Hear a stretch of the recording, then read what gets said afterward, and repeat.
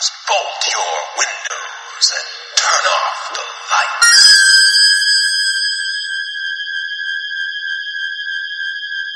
Welcome to Michael Myers Minute, where we delve into the 1978 horror classic Halloween 1 minute at a time. I'm your host, Robert Black. Minute 44 starts with 4 seconds of Lindsay on the couch, then we're with Michael again looking into the kitchen as Annie gets her pants off. From the script, she stands in the kitchen with only her panties and dull yellow knee socks on. Actually, I think I added the description of the socks. But I'll deal with an IMDb goof here, because here is where it is wrong. When Annie is first shown spilling something on her clothes and takes them off to wash them, her panties are a solid color. Later, when she is in the laundry room, her panties have flower prints on them. They are not solid. The details are just very small, so are not as obvious from afar. And in the novelization, we get this bit of Cloverian psychosexual fury. Quote, "She wore pink and blue print cotton panties bikini style, and though her legs weren't as long as Judy's, her buttocks were large and filled the pants to straining, and she had a sensual bulge just over the crotch that made him breathe heavily with desire. His hand opened and closed involuntarily on the handle of his knife. She turned to face the door for a moment, and he ducked back into the shadows. His head collided with a hanging plant, knocking the pot against the side of the house. He reached up to stay it, but it was too late." End quote. Annie puts on another shirt, a man's shirt too big for her, which she retrieved from near the hanging clothes. A hamper. Wallace Laundry. Second 13, as Annie buttons the shirt, we get a nice glimpse of the stove, some nice big pots, a big bowl of popcorn waiting for that butter. And the Wallaces have a lovely backsplash, red bricks and a herringbone pattern. We can also see just how little space there is entering this kitchen.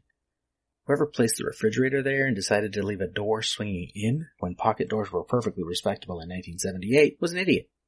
Minute 78, we will see how this lack of space slows Michael down a hell of a lot, though. That refrigerator placing idiot will have saved Laurie's life.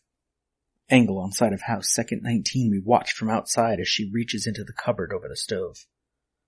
The shape moves closer to the kitchen window and knocks down a hanging plant. It crashes noisily to the ground. Interior, Wallace house. Annie is startled by the crash. She looks outside the window. Second 28, she pulls a box of cornstarch out of the closet and sprinkles it out on the stains of butter. Now we should talk about Annie. I never realized until I was reading from the shooting script what Annie pulled out of the cupboard.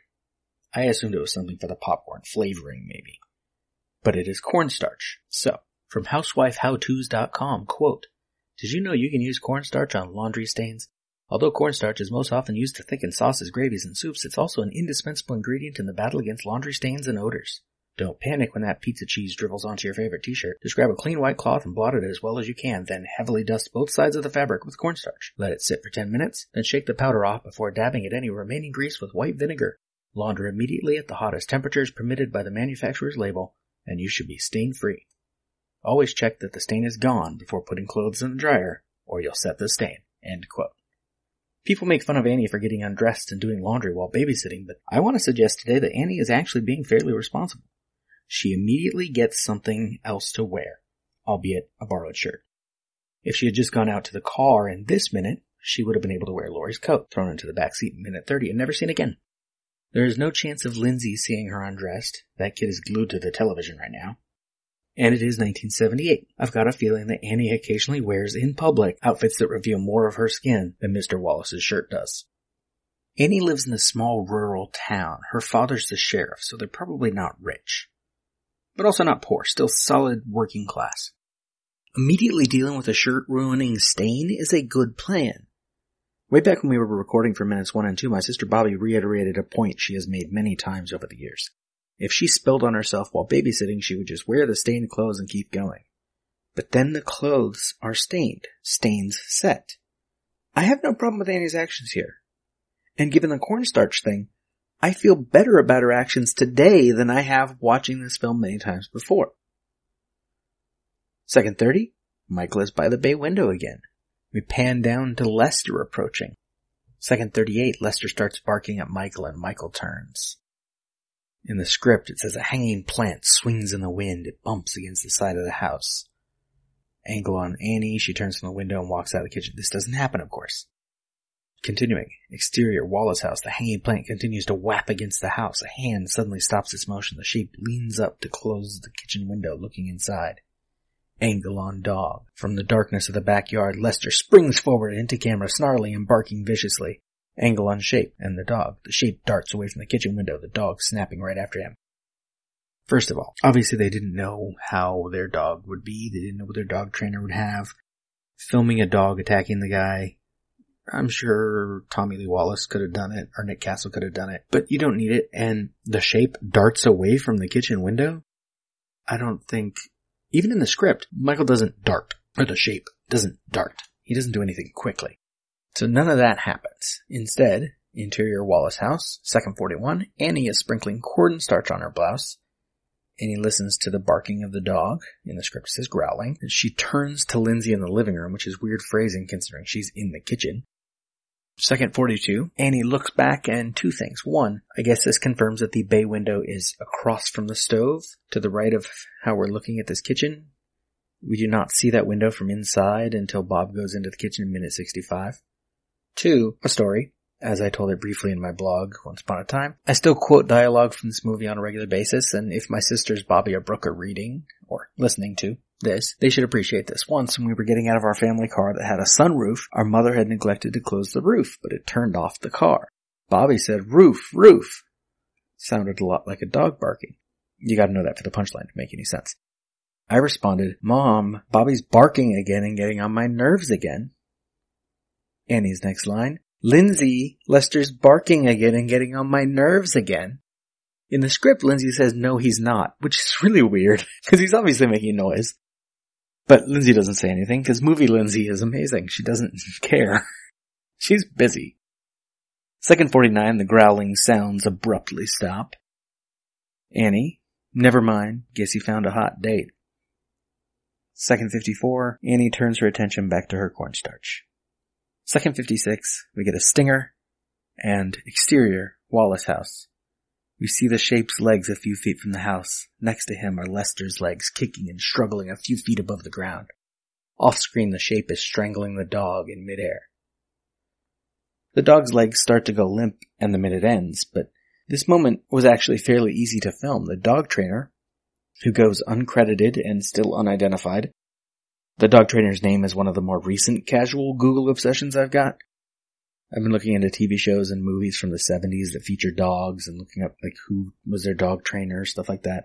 I'm not going to contact every free dog trainer that was around the 70s, but maybe I'd find some comment on a website just under their name that mentions Halloween. But I've looked at stuff like the Doberman Gang movies or Dracula's Dog.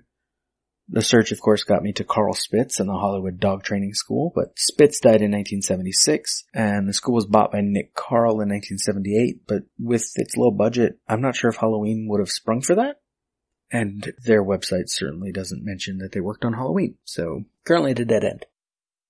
I've also been obsessing lately about who played Edith Myers way back in minutes 6 and 7, because no one seems to know who that was either. That search has involved, for instance, checking the cast of episodes from the Hardy Boys Nancy Drew Mysteries TV show, because so many other cast members from Halloween seem to have been on the show. I haven't found anything yet. I think my next step is to look at the movies that Deborah Hill was script supervisor on before Halloween. Because, that's how she found Kim Gottlieb, that's how she found Dean Cundy. Or, if I really want to get obsessive, because I know other people are looking for this information, I go check film school graduates, people who went to USC Film School with Nick and John. I don't know.